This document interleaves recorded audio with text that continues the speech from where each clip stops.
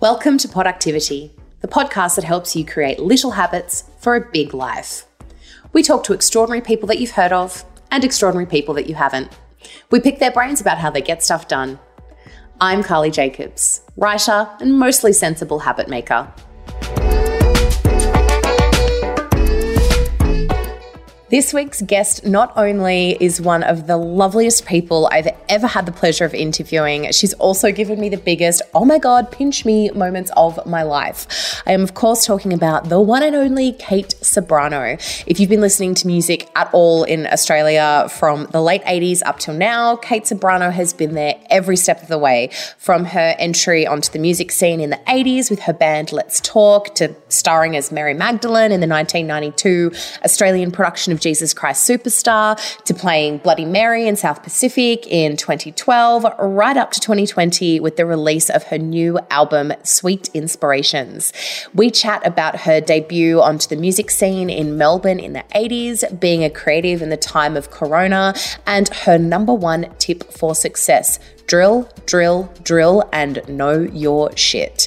Please do excuse my celebrity gushing throughout this interview. For every 90s kid who spent hours singing the Ceberano version of Everything's All Right in a mirror, holding a candle and wearing a velvet choker, seamlessly switching from Jesus to Judas and back to Mary in this epic medley, this episode is for you. This episode is also dedicated to my dear dad, who has been a Next Level Kate fan for as long as I can remember. In your book, I'm Talking, which I did read last week, you say that you were born and raised in Melbourne and that you did actually always want to be famous, that you'd be driving around in the family car and you kind of wished that someone would stop and go, that's her, that's the girl I've been looking for. Is being famous better or worse than you expected? Well, I think I'd recouch the word famous. I'd use a different word if I was writing it. At the time when I wrote the book, I was working with another writer who had come to me by his wife, actually, who I'd done some work with.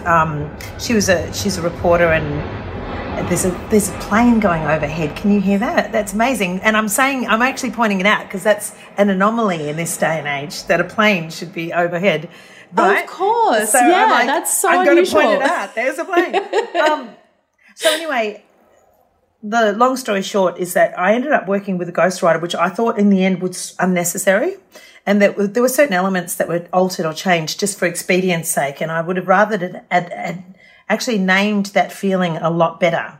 And I wouldn't have named it as desiring to be famous, actually. I would not have named it like that. If I was going to be more explicit, it was mostly that I wanted to be noticed in a way that my being here made a difference, that my actual existence was noticed by someone else. It wasn't just something that occurred and I was going to just float as a leaf might along the river of life, and you meet up with other leaves and eventually you get banked up at different places and you join groups. You know what I mean? Like what I wanted more than fame was I just wanted to know that me being here was noticed by someone else. And that's pretty much and more how about I like more about like what your contribution to the world is, rather than other people kind of knowing who you are. Yeah, and even not even that ambitious, but more like, for instance, like I was raised in an area which is probably, I don't know where you live, but where we were in Victoria was out in the eastern suburbs, which were just orchards at the time. And there was like this kind of barren landscape of possibility. They had one Westfield shopping centre on the top of a hill, and then beneath and below and all of that was just like apple orchards, citrus orchards, inexpensive housing, feral children. And what suburb was it? It was in Doncaster, in Northbourne, Doncaster. And I don't know, I just kind of like popped my head up and I'm thinking, even at that age, I recall thinking, well, I just don't want to be in a sea of all of this space around me. I'd rather feel like there was something, some reason, some purpose for me being here. Have you been back to Doncaster as an adult now? Oh, yeah, all the time. Is your family still based there? No, we're not. And that's probably why I go back there a lot, because I want to reconnect to something that was very truthful and meaningful to me at that age. We lived 3 generationally, grandparents in the house, parents in the house, all of the family lived there until well into our teens. In fact, me, the youngest and the only girl, I was the one that moved out at 16, but the boys didn't move out till they were well into their 18, 19 years of age. And I'd sort of return back if I felt that I needed to fill my cup or, you know, kind of like drink from the energy of my family group and feel secure. I think, I don't know where you are. Have you got siblings? I do. I have one brother and I live in country Victoria, but I used to live in Melbourne. Okay. And where are you in the order of age? Are you the eldest or the youngest? I'm the youngest. Yeah. Well, I have a theory about the young ones. I think that we are the most cocksure and confident, and probably because we can flex our wings and sort of go from the space, come back to the space at will. I feel sorry for our older brothers and sisters because they're the ones that were ultimately responsible. You know, where is Kate? Where's she? What's she doing? Did you hold her hand when you crossed the street? How come she's still out and you guys are home now? And I was just a tearaway, crazy. So yeah. Oh no, I was just wondering, what birth order is your husband? Youngest as well. I have a theory. My husband is also the youngest, and I've got a theory that people in the same birth order find people in the same birth order. Happens a lot. I totally agree. I don't even think it's even it's not even a benign coincidence. It's absolute God-smacking truth. There's no way out of that. So technically your career started when you were busking with your brother Phil, but you've got, how many brothers do you have? I've got 3 in total, but the first brother, my eldest brother, was to another father, and that was a story that gets obviously cleared up in other stories, and that's a big story in itself. But I was raised with 2 elder brothers, and we're just a year apart. Oh, okay. And so your brother Phil was the one that you busked with, and that led to regular backup gigs with bands playing in Melbourne in the 80s, and you lived in a tiny flat in Hawthorne on your own. Can you tell us what that scene was like back then? Well, it was different to today and hard to probably explain to people whose lives have been electronically organised by social media, calendar events that pop up and have reminders and Zoom classes and training that requires you to be absorbed with this medium, which takes you out of time and place. I mean, I don't know about you, but sometimes when I'm just like, you know, scoping through Instagram or I'm doing something onto Facebook, I'll have had a thought. And then if I've just moved one page, I almost make the thought evaporate. Has that happened to you? Absolutely. Which makes me incredibly furious at this kind of takeover. There's some sort of like, I feel like I get really resentful about that. But so I'd have to take you back to, in order to answer your question, to a life before social media. My brother and I, yes, I started busking with him, but not because of the security of being with him. I was the one who had more front than Myers, and I was the one saying, come on, let's go make some money this weekend. We can sing these songs. My brother actually had much better taste than me, and he wouldn't perform the songs that, if he felt that he couldn't do a really good justice by the song, he wouldn't do it. And I'd be like, who cares? Throw caution in the wind. Let's just play the same 3 chords twice, you know. No one's going to notice. And he's like, no, this is the Beatles, Kate. You can't mess with the Beatles. And I'd be You're like, purist. I care. Yeah. He's the middle child, purist, very, very, there are very clean rules of operation with my brother Phil. He's the one who appears to be the most reckless, but he's the most organised. Did he sing as well? Primarily played guitar, but he does sing beautifully. Yeah, he does sing. So busking moved into, and then I just sort of free fell from the busking scene. I didn't need anyone anymore because I was going into clubs and pubs, and I remember sitting in one particular club, and I was about 16, maybe just 15. I was 15 actually. And there was this guy in a op shop suit playing the stand-up piano in the venue, and he was playing a very distinct 1920s style Cab Calloway, old school, with the bottom hand doing all the bass notes. It's a very, musically speaking, if anyone studied music, they'd know it's a really rare way to play the piano. And they, you know, songs like, if I sing you a little bit, you'll get the vibe. But say it's only a paper moon, hanging on a cardboard sea, but it wouldn't be make-believe if you believed in me. That's sort of 1920s, 1930s. And I walked up to him and I was like, that really resonates. I don't know what words I was using at the time, but I feel like I know this music.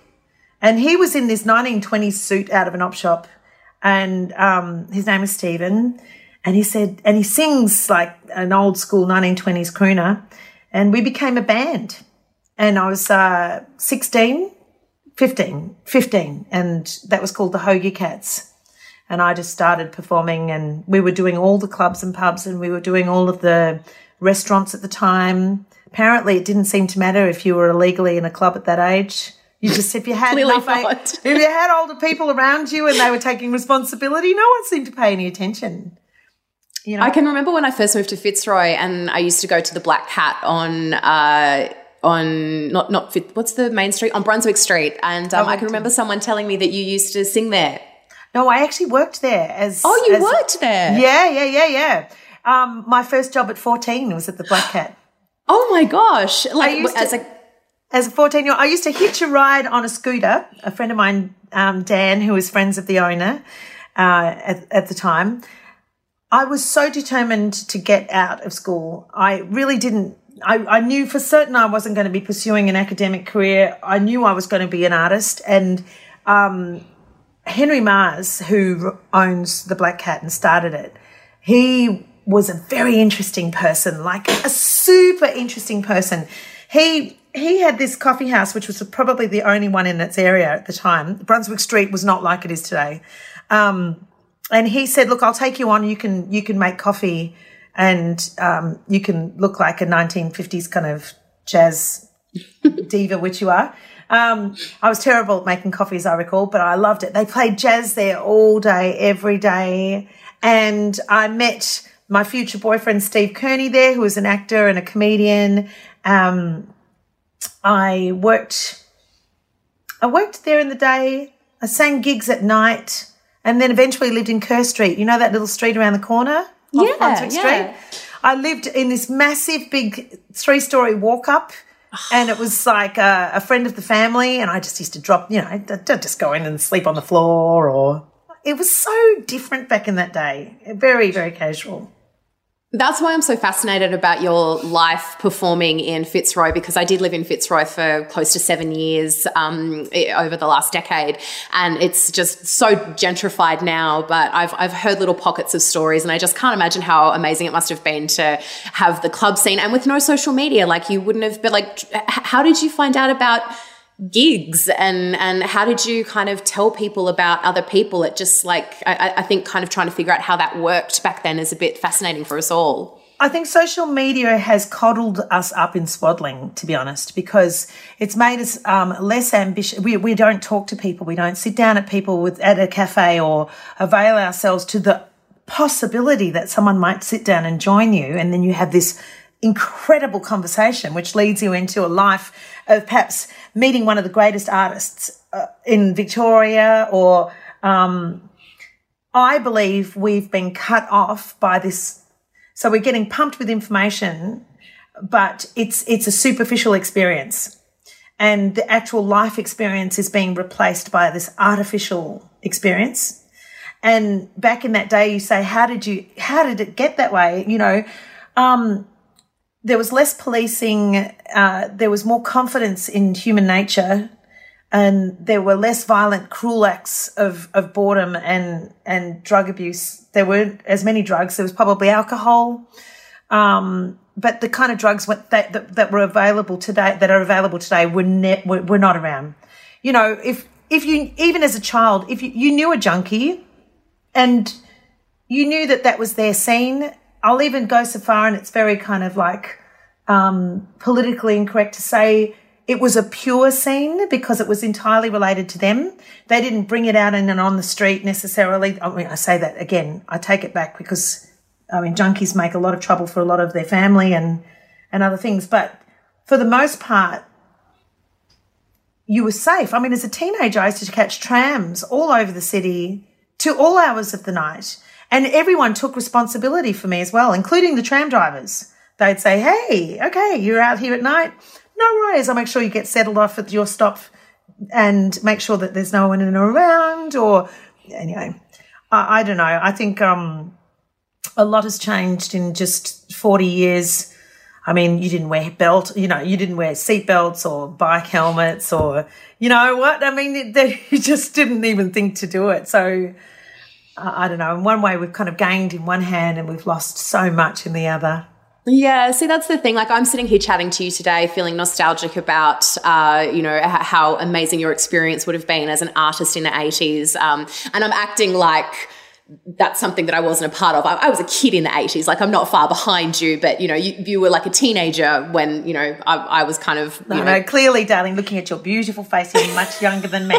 And I was much younger than most of my peers. So I was doing a lot of things in amongst people who were 28 and 30, and yet I was only 14 and 15. And in fact, I joined a band when I was 15 with students who were well into their late 20s. Yeah, see, it never actually occurred to me because, I mean, looking at you now, you look very much like my peers. But I'm 54 now. I'll be 54 this month. Oh, gosh, I don't want to be in the habit of glorifying women who are aging so beautifully, but you're going to have to tell us what face cream you use. Well, I have to say I'm hoping that I'll age well because my mother certainly has, and she's just kept it really simple. In the end, that simplicity is the best, and hopefully cleanse and moisturise, drink a lot of water, all of the above. But let your intelligence shine, because certainly if you're looking after this, then the rest should follow. I mean, that's the object of the game, isn't it? It's how to glow from within. I mean, I know that I only just 2 weeks ago, I looked very crushed, and I was crushed. And like you, I've been in Victoria for the entirety of the lockdown. And for the artists, I mean, we've been kind of robbed of a year's worth, maybe more, of our livelihood. And for me personally, it was that's your retirement. It's begun, and you didn't ask for it, but bang, it started. And exactly. And I just couldn't deal with that. It's I also actually hard. went for a stage dive. Yeah. Oh, sorry. Please say that again. Well, I found that something I was so unprepared for mentally that I lost my mind. And, I was on the floor one morning sobbing for no apparent reason.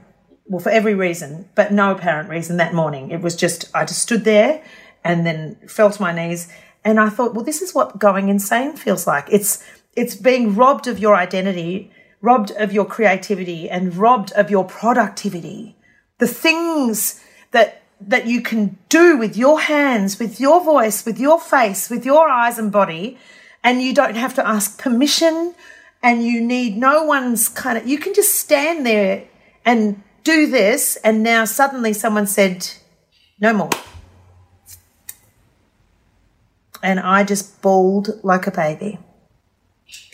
That's something that's come up a lot for a lot of the listeners of this podcast as well, particularly people like yourself that are such high achievers. And I hope this isn't too much of an assumption, but I assume a lot of your self-worth is tied to your productivity and how much you can achieve. Yes. I think, what do you think about people who are particularly high achievers? It seems to be a big theme this year that people who are, perfectionists, performers, that kind of thing have really struggled, and possibly for the first time in their lives, with anything like this, because the one thing that they have has been taken away from them, and all of us at the same time. So it's kind of, do you feel like you're experiencing this, but everyone else, a lot of other people are experiencing it too, and does that diminish it somehow for you?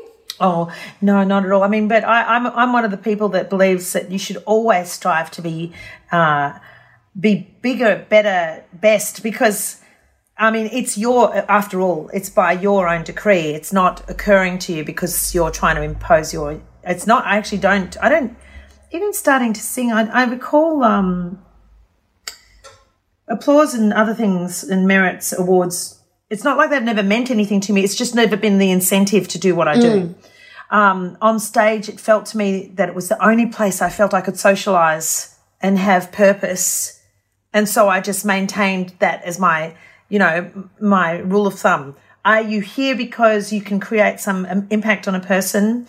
I wasn't too concerned if they didn't love me. Wasn't too concerned if, Kate Ceberano's music, not into that. Don't like the way she sings.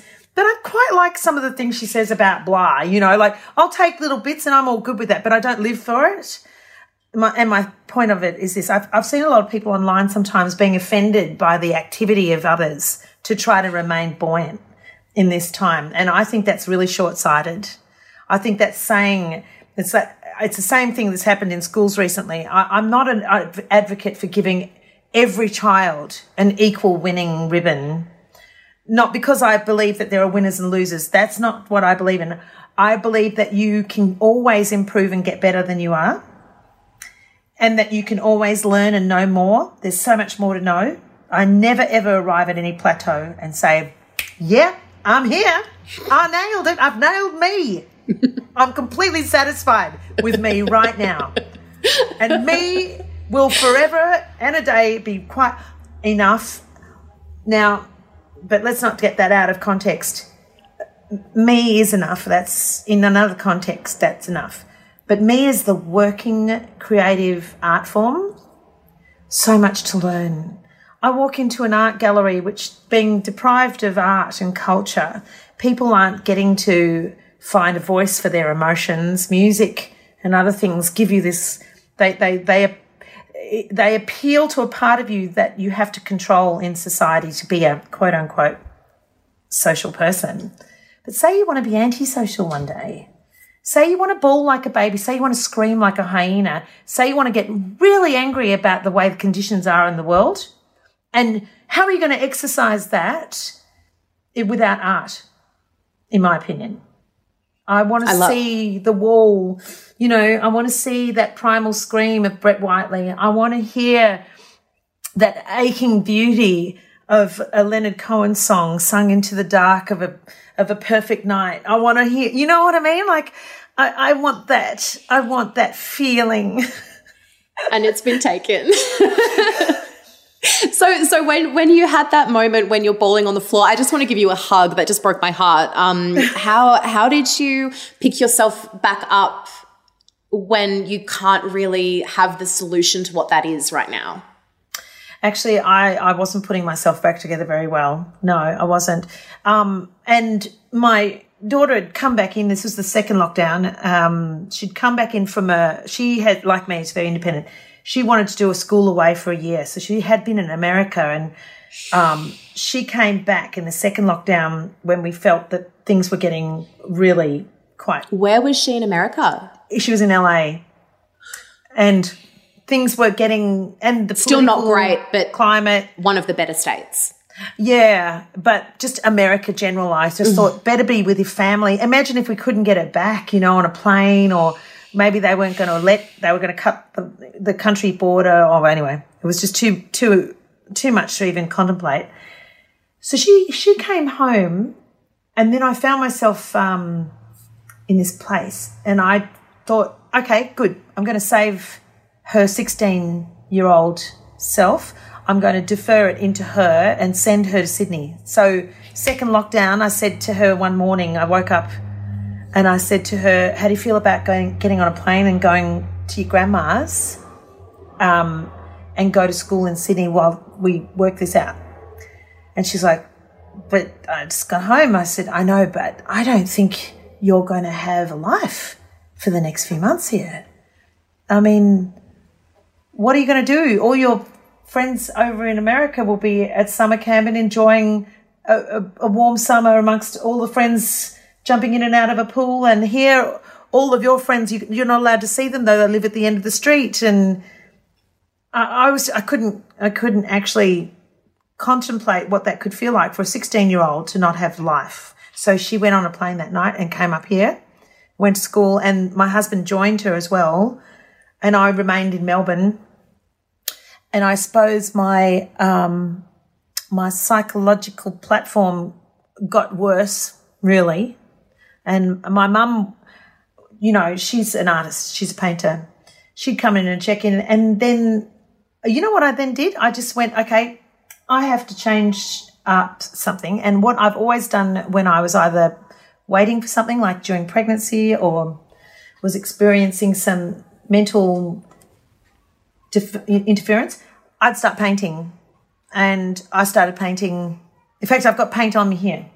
There you go. There's paint. I just realised when I was looking at you, I'm going, what is that? And I've got paint because I've been painting this morning. I just painted. Is that the guitars that I saw on your Instagram? They're beautiful. I love them. They're you'll notice it within them. They're like a large mandala of like, I have to do things, and often I'll get into a space and I'll just repeat until I've kind of like recalibrated.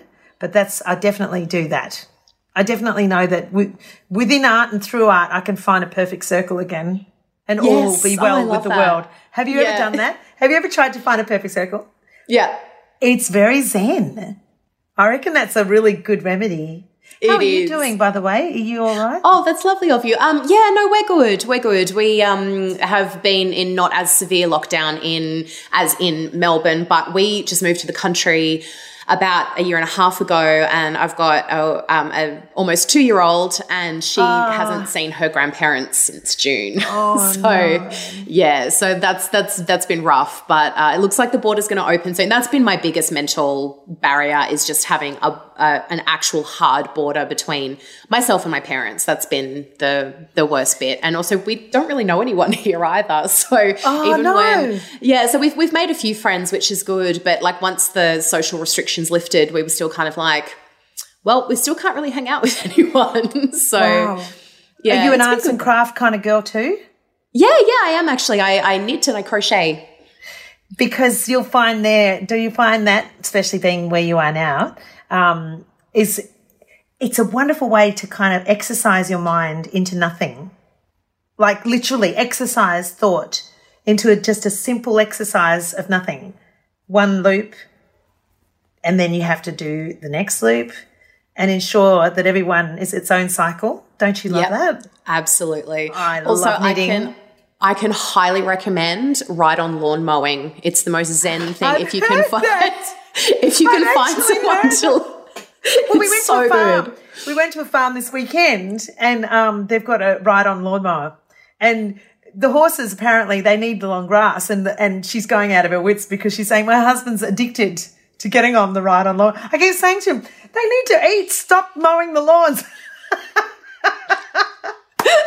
It's so good. I cannot tell you. It's so zen. Just like put on a podcast. And when I'm actually listening to podcasts in other circumstances, I find I don't actually engage with them as much as when I'm on the mower. Like if I'm in the car, I'm, kind of trying to not hit other cars, or if I'm shopping, I'm kind of reading labels and things. But when I'm on the mower, it's when I connect the most with a podcast. It's excellent. Highly recommend if you ever get the chance. Oh, wow, I'm on it. You watch. I'll take a picture and send it. Please do. So it was in 1983 that the band I'm Talking formed. So this was like the first band that you were a part of, and you were 15, 16 at the time, yeah? Yeah. And so that's kind of how you launched your professional career. And before then and since, you've just been so versatile. So you've done jazz and pop and solo performing and performing with bands and musical theatre and film. Can you talk to us about how you've successfully reinvented yourself so many times and so successfully? I'm not sure if I can explain any success or the way it was successful, but I can tell you that I'm fearless when it comes to putting myself out there for an opportunity. I'm not scared of failing, because I know that failure is a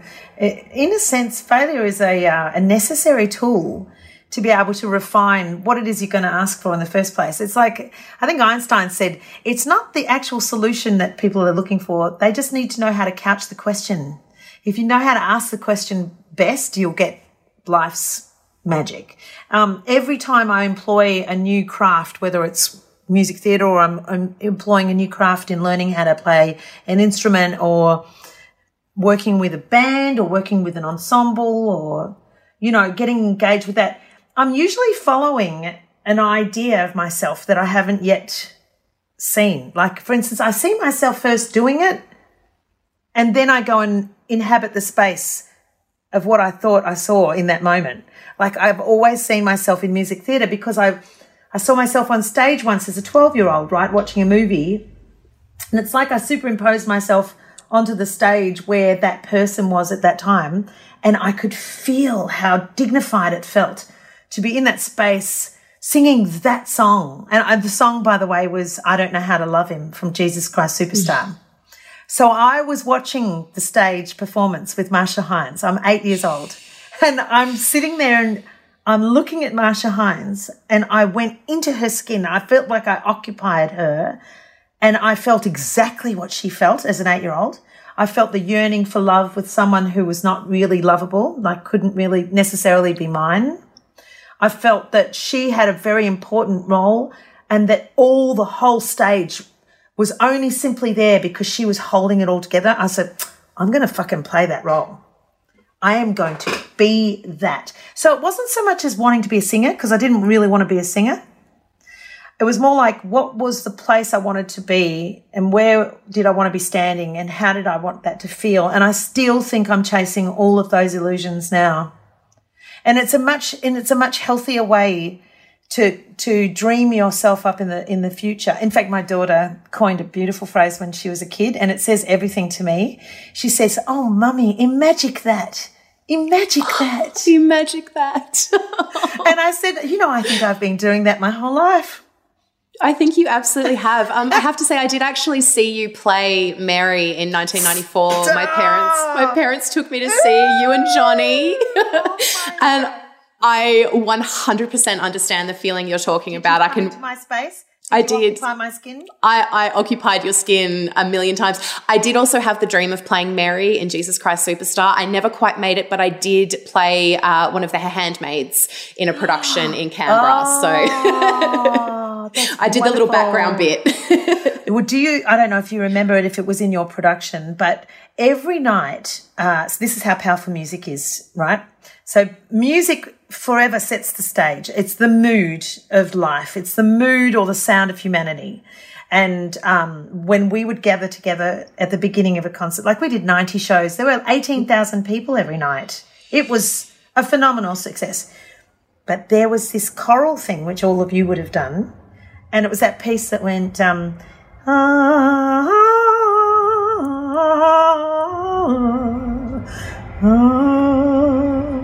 then they had this little hum which they say, "Good old Judas, poor old Judas." Remember that? I love that. And you would sit, I would be there, and I'd be doing this, with all the girls backstage. Oh, and then I went and had a hamburger for lunch. Oh, it was great. I sat on the beach. Remember that would start, and we'd all go like this. And then we were in from the minute that start until the minute it would end. We were poised in this story like this, And then the end, as it would finish, would be exhausted. All of us, I speak for every one of the cast members. Like, what just happened there? That was like, amazing. Just the goosebumps. I do have to say though, you were talking about Marsha Hines and how you went into her and you really connected with her in that moment. I've told a few of my friends this week that I was interviewing you for the podcast, and you know how you said earlier how you don't care if people don't like you, and maybe I don't like Kate Ceberano. I can say without doubt, every single person I have said that I was interviewing this week was like, "Oh my God, I love Kate Ceberano," and I'm like, "Me too, right?"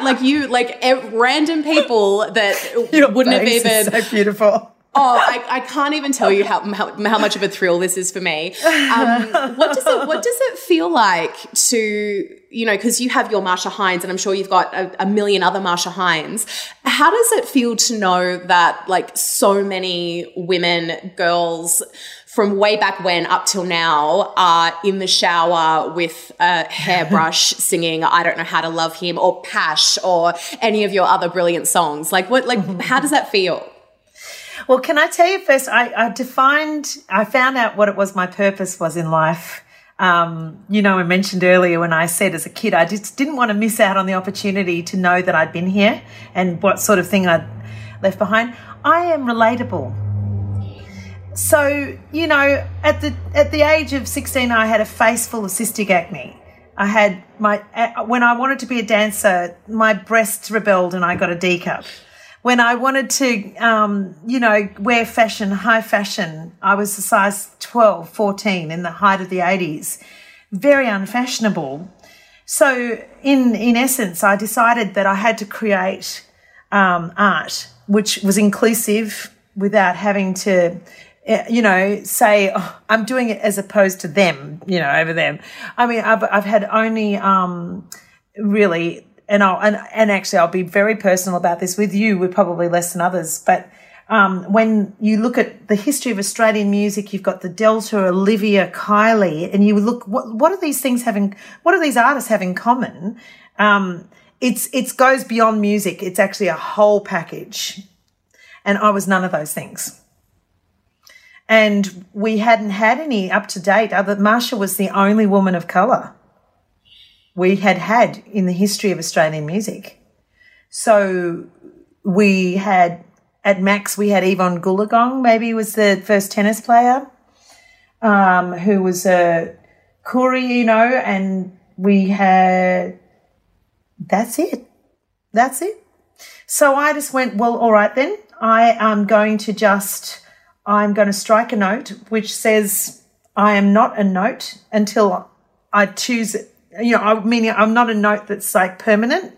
I want to be fluid and I want to change. And if I want to get fat or skinny or tall or short or white or black or, I'm going to just continue to keep working my craft until people are colorblind, they're ageist blind, and all that they will hear is the sound of my heart. And that's all they're going to hear, because the rest is a fruitless exercise. It can only end in pain. It's been painful to learn it. And it's why perhaps maybe your friends, there's part of them that see themselves in me. There is, absolutely. I think being such a big fan of yours for so long and you being such a big part of me growing up, my father is actually an enormous fan of yours. So I haven't actually told him that I'm interviewing you yet. So what's his name? His name is Don. I should say, I'll do a little bit of that. Hi, Don. It's Kate Ceberano here, sending you a big mwah, and thank you for raising such an exquisite and intelligent daughter. We're having the best conversation under the sun, moon, and stars, and you rock. Oh my God, that's amazing. He's going to love that so much. I was actually chatting to him the other day. We actually had, we listened to the Mariah Carey Christmas album every Christmas. And series for Christmas. Exactly. Yeah, okay. But we were listening to it a few Christmases ago. We were just like, God, I wish Kate Ceberano would do one of these. Like, I know. I wish I would too. Oh, I wish I'd get off my lazy old ass and just do it. We were just like, we'd listen to it so hard, like, because he's got all your CDs, like. I don't know. When I was in lockdown, just before lockdown happened, we built this apartment in the backyard, and this amazing girl moved in, Kathleen Halloran. If you go on Instagram, you must check her out. She's one of the finest guitarists I've ever had the pleasure of. She's like a shredder. She's amazing. 25 years old, and she's just nutsoid. She is the biggest freak for Christmas, like crazy freak for Christmas. In fact, I think she actually only wanted to meet me because she knew that I might have an in with someone at Christmas Carols, Melbourne, and she could come and play. So just watch this space. I think Christmas is coming. Oh, fantastic. Yeah. I'll be the first one in line to I have a question to ask you. Would you be bothered if it sounded sort of like a Hawaiian style Christmas, or would you prefer that it's more traditional, sort of orchestral Christmas? Like, what's your vibe? Look, I'll be honest, I'd go with orchestral Christmas, but I reckon you can chuck in a little bit of whatever is influencing you at the time. Because I was thinking about this the other day with your music. There's actually no such thing as classic Kate. It's because you just reinvent concepts. I mean, there's always the jazz undertone because that's your beautiful voice. That's the gift that you have. That's what you work with. So you've got that beautiful, rich. I was listening to. We're just about to talk about your new album and your new song, but I was listening to your song "Hold On" the other day, and I was just like, your voice is so rich and so beautiful. And I kind of forget because I've listened to so much of your stuff. It's like it's been on play basically my whole life. Oh my God. I kind of feel like it just became like background noise is the wrong thing. No, I understand. It's part of your life. Yeah, exactly. But I love it so much that I kind of forgot. And when this new song came out, I'm listening to it and I was like, oh my God, it's beautiful. It's just such a gorgeous song. I love it. I bet the best compliment once from a little girl. She said, when I hear your voice, it sounds like it sounds like sand with rainbows in it. Oh, my goodness. It's a perfect analogy. I think it's a perfect analogy to how I hear it as well. Like, obviously, my voice has changed over the years. And because I've been so well documented through the course of my life, from a 15-year-old until now a 54-year-old, I feel I'm finding a sound which is more wholesome and more honest. I'm not pinching it in parts, and I'm not squishing it in other parts, and I'm not smashing it in other parts. You know how you go through this phase with yourself, and you should be entitled to do that. You should throw yourself around and really mess yourself up. But I had this bittersweet, beautiful thing happen, and it was on the eve of Dancing with the Stars. Oh, I loved you on Dancing with the Stars. Okay, well, let me tell you a really cute story. It's sort of a sad story, but it ends up really great. I just had Gypsy, and I don't know about you, but hormones can do strange things to bodies. My larynx, I got a small tear. So what had happened, effectively, the hormones had made it dry or do something odd. Something happened, and it hadn't happened through from singing, and I had to get a surgery on my throat. Yeah, it makes you clear your throat, doesn't it? Just thinking about it. No, it's okay. It's okay. These things are absolutely can be handled. But I didn't know that at the time. And the surgeon was saying, we can't actually promise that it will sound the same, but we're going to fix it up. We're going to get in there. We're going to fix it up. But you can't talk for a month. Not a word, not a sound. I've got a small baby and I'm about to do this show. And so my partner, John Paul Collins, and I, we danced in silence in the month ahead to prepare. And honestly, that act was so beautiful and therapeutic that by the time we got on the show, we'd won. The first day I could make a noise was the first day of the show. That's unbelievable. Do you think you ended up with a stronger connection with him because you couldn't talk? Absolutely. We were winning before we'd even begun. The body contact. Because of the fact of me being silent, he rarely spoke as well. He's very shy and a very elegant Maori man, tall and gracious. He just swept me up in his arms and he just kind of took me in and around this place and space. And I honestly, in the end, I was doing cartwheels off his shoulders and, exposing my nana knickers to all of the country, and I had no shame at all. No shame at all. It was beautiful. It was beautiful. I did see it. It was stunning. Let's talk about your song "Hold On." It's gorgeous. I've been listening to it all week. I think it actually came up in my iTunes because I do listen to your music a lot, and I was like, hey, maybe this one. Oh no, it didn't. Sorry, I got the preview of it. It's not on there yet. Did is you? It? Oh, it might be by now though. It might be by now. Yeah. Because Yeah. I had the file on my phone, so it was popping up. Okay. Yeah. So there's always a certain amount of interpretation when it comes to the lyrics of songs. So I think what people take away from songs is always a bit different to what you intended for a song to mean. I do feel like "Hold On" is the anthem we all needed for 2020. Can you tell me what the song is actually about?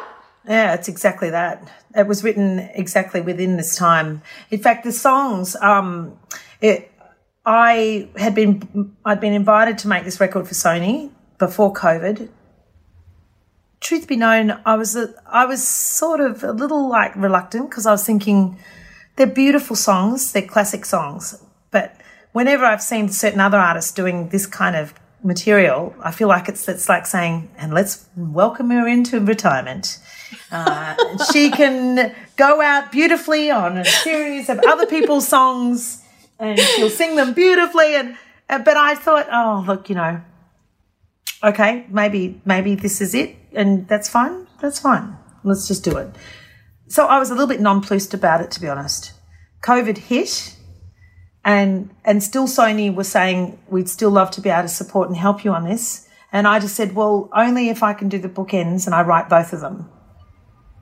And I actually get to place myself in with the significance of these other artists who I do love.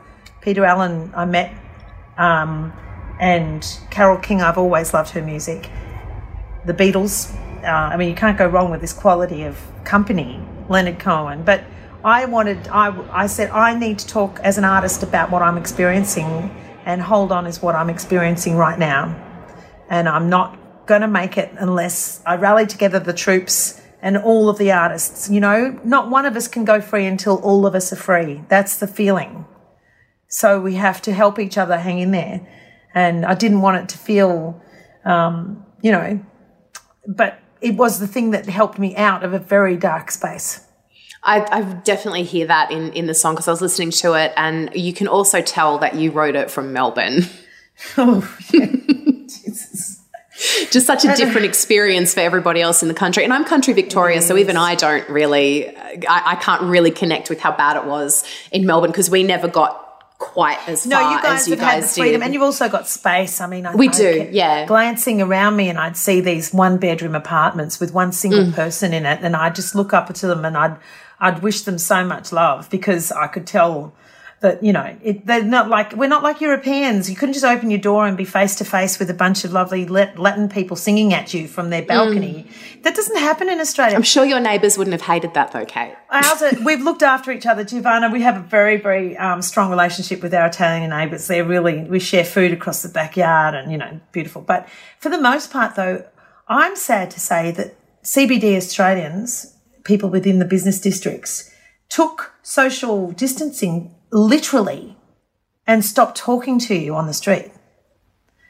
Though you were miles apart and covered from head to toe, you would say hi with a nod or a gesture, and that person would turn away like this. And I thought, man, someone is truly winning here at distancing all of us from each other. And that's what I was saying. Isn't that the distance you asked me about? Brunswick Street. Now, that is the polarity of what that used to be. Migrants and families and children and musicians and business people, and, you know, there's this chaos of communication going all the time. Noisy, loud, landlords, people getting kicked in, kicked out, taken on, you know, like, it's crazy. We're so safe. And we're like hermetically sealed from each other. Scary. Yeah, it's been such a tough time, particularly as an artist, like losing all of that beautiful connection and life and beauty. It's just been so difficult for particularly people in Melbourne, because the reason why you live in Melbourne is not to sit in your house. Everyone's houses is the worst thing about Melbourne. And, you know, and Melbourne is famed for its arts and culture. We know we can find humanity when we go and join force and join hands in those live venues. It's like it's the live capital of the world of live music. And anyway, I'm not even going to try to all I'm going to hope for is that that the artists, like I saw Joe Camilleri had to do what I've had to do, and great Victorians, great, you know, have meaning of making this move to just because they know that they're not going to have a year's worth of work to rely on. So we've had to kind of think ahead. I just did that horrific 2-week quarantine in a hotel on my own, which I wouldn't recommend anyone. You have to have, like, you know, the willpower to just sort of defy your own inner thoughts. Good luck with that. Oh my God. And you can't actually leave, can you? You have to stay. You can't even go for a walk. You can't open the window. You know, when retrieving your breakfast from the door, if it's open just 5 seconds too long, an alarm goes off. Oh my gosh. That's shocking. Not good. I've actually got friends that went from LA to Sydney and they had to quarantine with 2 kids. One's 5 and one's 9. Just horrible. And they were already planning on moving anyway. And they were like, this just made it so much worse. Oh, no. Just horrific. Yeah, sorry, I've got a few more questions for you. I'm so distracted just having a lovely chat to you. It's been so lovely. This podcast is actually about productivity. So I interview people have heard of and people haven't heard of. You're clearly one that people have heard of. And it's kind of about getting some tips from you on how you have achieved so much, how you continue to achieve so much. So how do habits come into play here? Because you wear so many different hats. What's your morning routine like? Are there systems that you use every day? How does Kate happen every day? I think that you start with what you want first. This is how I do it. And I work myself back hour-wise and make, excuse me, I make notes about what's going to take to get. So I start with the want, and then I work my back way through doing what do I need to do. And then I have to start in the very, very beginning before everything is, am I of the mindset to be able to confront and handle what it's going to take to do all these things to have what I want? I'm sure that's true of every single productive person you've spoken to. They have like a, and then you have to calculate the timeline and how much effort is going to be required, assess the effort versus the outcome.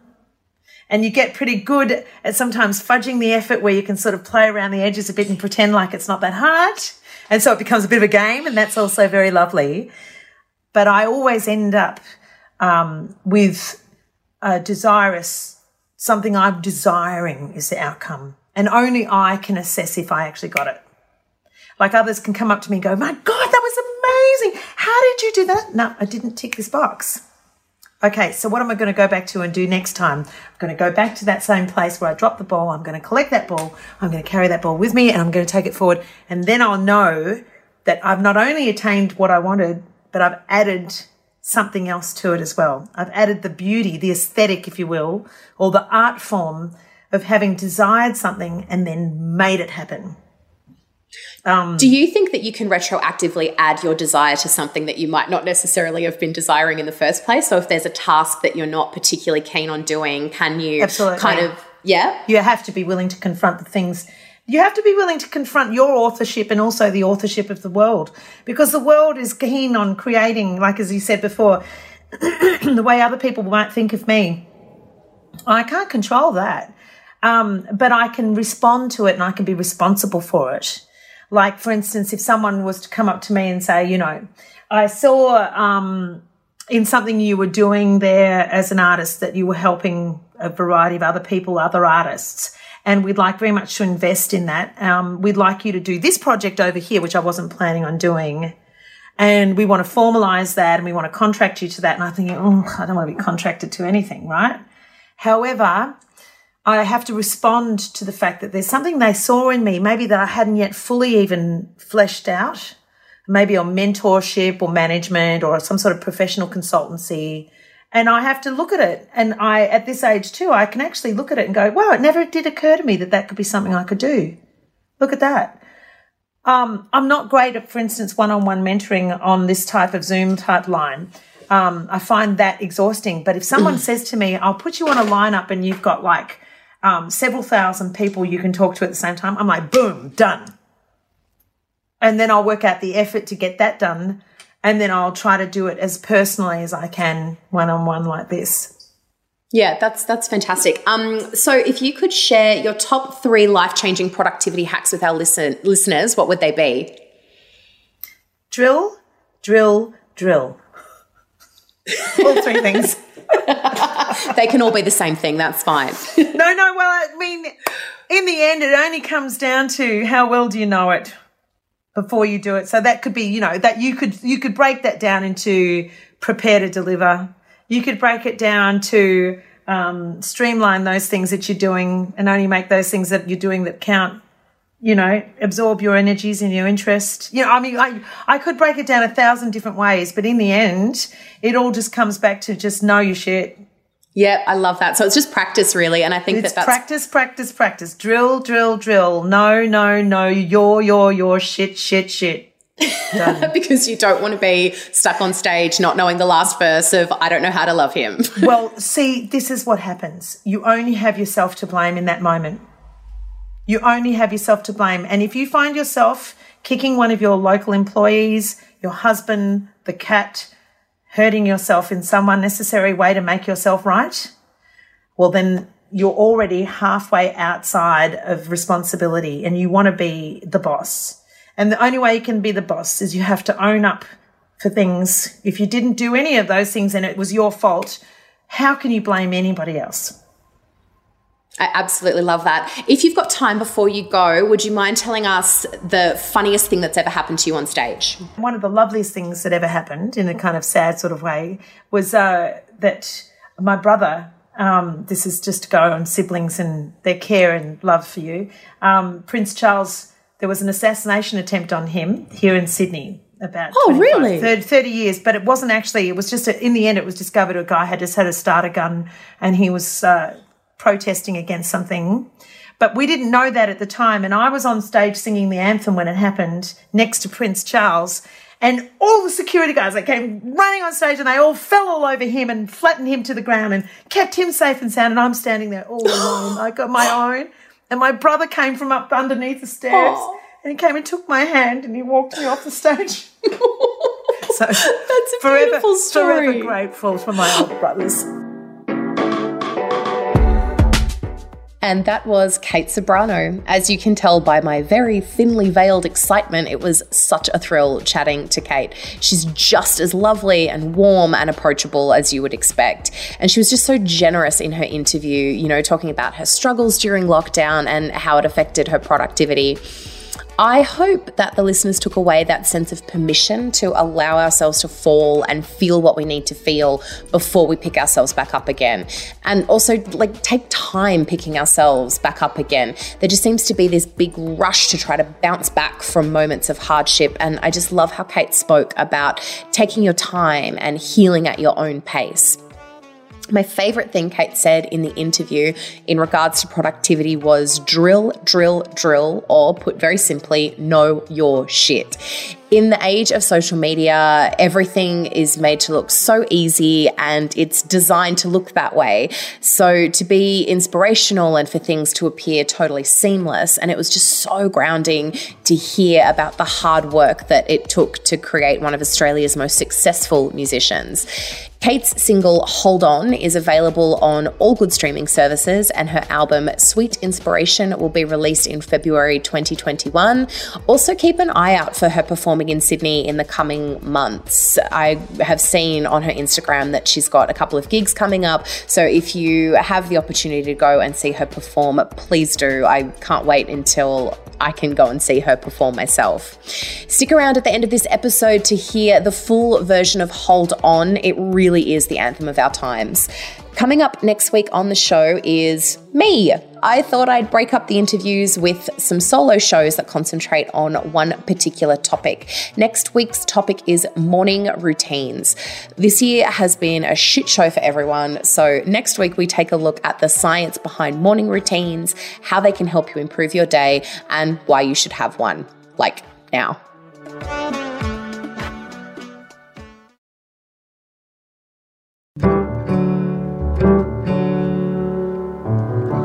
Been so many things for so long.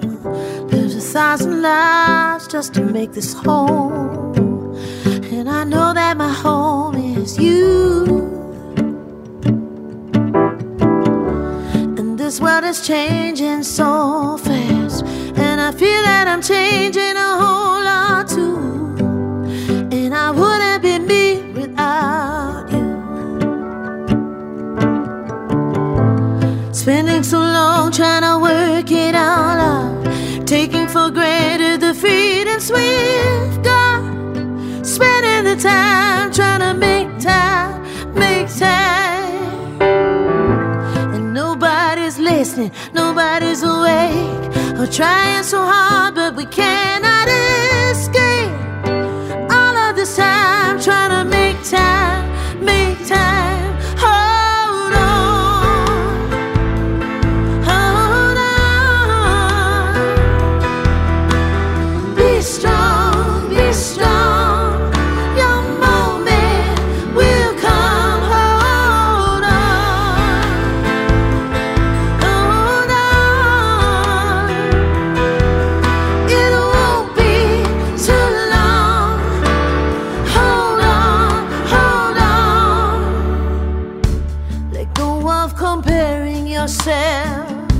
Let go of feeling less than anybody else. Let go of this pride and shame.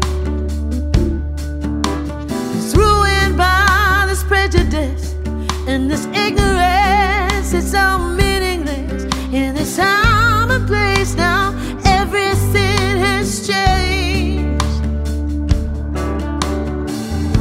Why nobody's listening?